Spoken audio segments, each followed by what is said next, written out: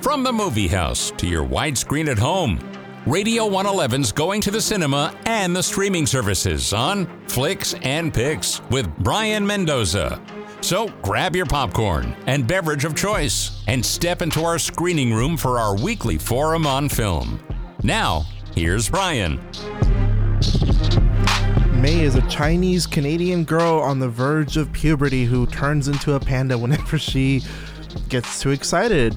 So that is the basic premise of Turning Red. And did I say it's a red panda? You know, those mythological creatures, or are they real? I get tripped up because I see red pandas all the time in like media, and yeah, they are real, but like I guess like there is like a mythological aspect to them. I can't really speak too much on them, but they are real animals. Like it's just that I see them so much in film that it kind of makes me forget that they're actually like authentic real animals and not like, you know, unicorns and stuff like that, where, you know, totally fake animals because they're in mythology. But I don't know, that's just my thing where I had to remind myself that they're real because again, I see them everywhere.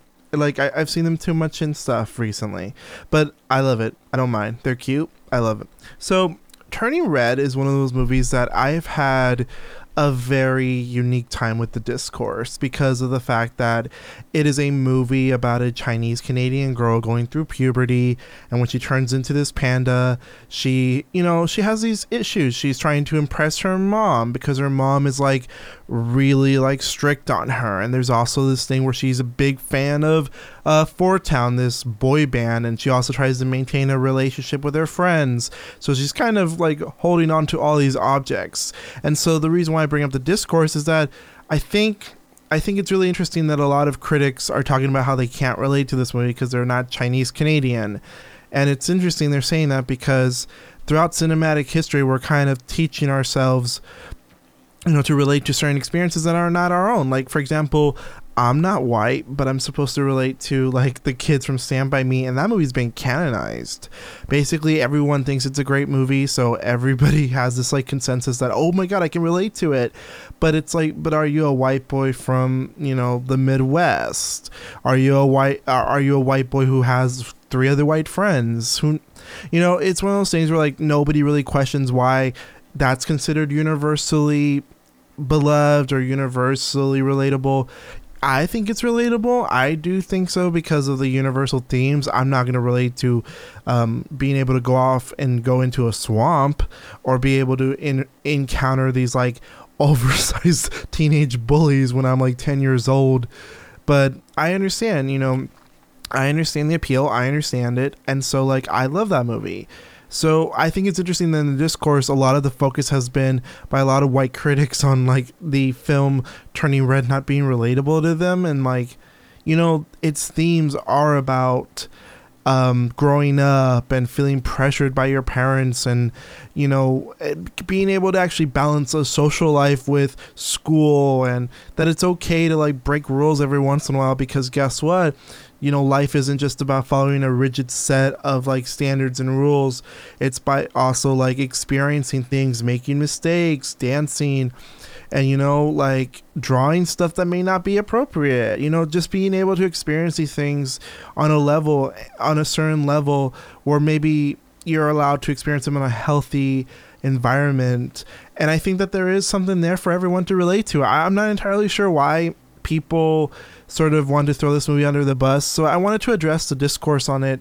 Like, I think it's a little silly to sort of think of a movie like Stand By Me, which features like white kids, as sort of a universal experience, but then see this movie Turning Red as like an ununiversal experience, like a specialized experience. I think there is some sort of like problem with that. I think it's really problematic when movies about Asian or black or brown folks are sort of seen as specialty niche things, while films about white kids are seen as universal. Like, I didn't relate that much to The Diary of a Wimpy Kid, but a lot of people sure did, or at least they felt like they did.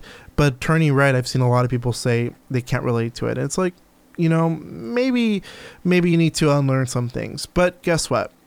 If you feel like the film itself is flawed, I get it. I understand completely. But What about the actual film? What about my opinion on the actual movie? I think, first of all, the animation is very beautiful. I love the way it looks. I've seen some people kind of complain about how that change in animation style went from like Luca to this film. Like a lot of people were saying like Soul had a very specific style, and then Luca and Turning Red have a very similar type of style, like where the characters look sort of similar. And you know what I gotta say is, I don't care. I don't. Like, I get that they look sort of similar, but if you want to make sort of like a Cal Arts statement, you know, and for those of you who don't know about the Cal Arts controversy, it's this idea of like a very specific style where a group of people apparently, you know, like a bunch of like cartoons like Steven Universe, Gumball, or Big City Greens pretty recently, that a lot of them look the same. They have the same sort of mouth and eyes and circular faces. I don't know. It's kind of one of those things where if this was a visual medium, that, but say you're hearing me out, I would be able to show you. So just type in Cal Arts on Google and you'll see what I mean. A lot of people accuse them of looking the same and being really reductionist in how animation is to be done. And you know what? I'm going to be honest. There's nothing wrong with the Cal Arts style as they label it. There's nothing wrong with this recent Pixar style either. So we'll call it Pixar Arts. You know, I like it. I think it works. Disney's had very consistent art throughout its decades, like the fact that the big eyes and how like Belle and various other princesses, they look very similar. That's just a trademark style. So if Pixar wants to have a very specific style for the time being, who is to say that I'm going to stop them or criticize them? It's just a style pick. And you know what? It's very animated. Like the kids are very expressive. And so I feel like the kids, you know, are able to, you know, not just be like emotionally devastated or emotionally happy, but be able to give emotions like disgust. And in the case of Turning Red, which deals a lot with puberty, being able to show the girl as being like attracted to someone without it being like super like cartoony.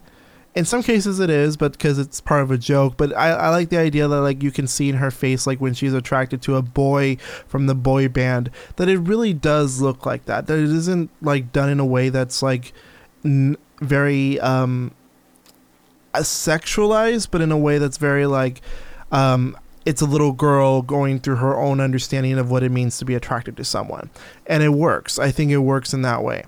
And also, I think that the animation on the pandas themselves is really compelling. There's one part where, without getting to spoilers, where the panda, a specific panda, looks very creepy and very scary. It's like silhouetted with red eyes. I think that's really good animation. I thought that is actually menacing.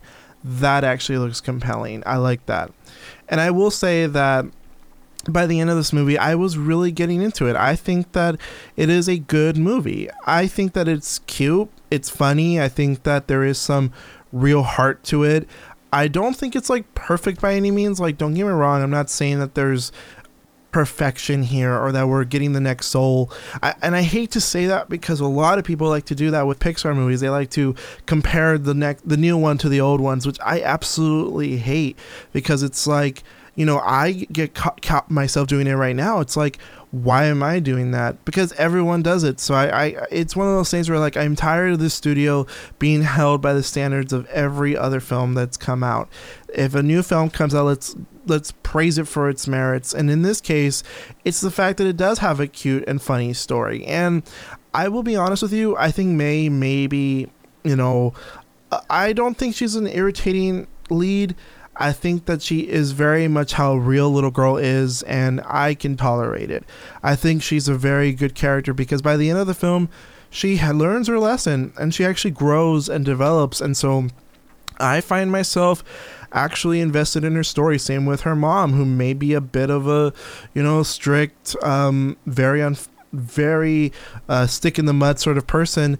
And by the end of it, she kind of, you know, learns her own lesson too. And I like that. I like the story of the mother and the daughter learning together. And I also appreciate, I gotta say, the supporting characters, like her friends, are really sweet and thoughtful friends who actually, work together with her to make mistakes. And it doesn't feel like those types of cartoons where a lot of animation does this, where the friends are terrible people. Like, her friends are actually nice people and very supportive. And I appreciate that. I appreciate that in films and works about kids that there are good friends in them. I hate works like The Proud Family where they have these friends that are so nasty and terrible that I can't tolerate parts of the show because of it. But I like The Proud Family, don't get me wrong. I just hate the way they handle the friendship on that show. So it's nice to see a Disney property actually know how to write friends. Thank you for that, because it's a bare minimum sort of thing, but I appreciate it. But overall, it is a beautiful film. This is one of those movies that is beautiful to look at. It's fun.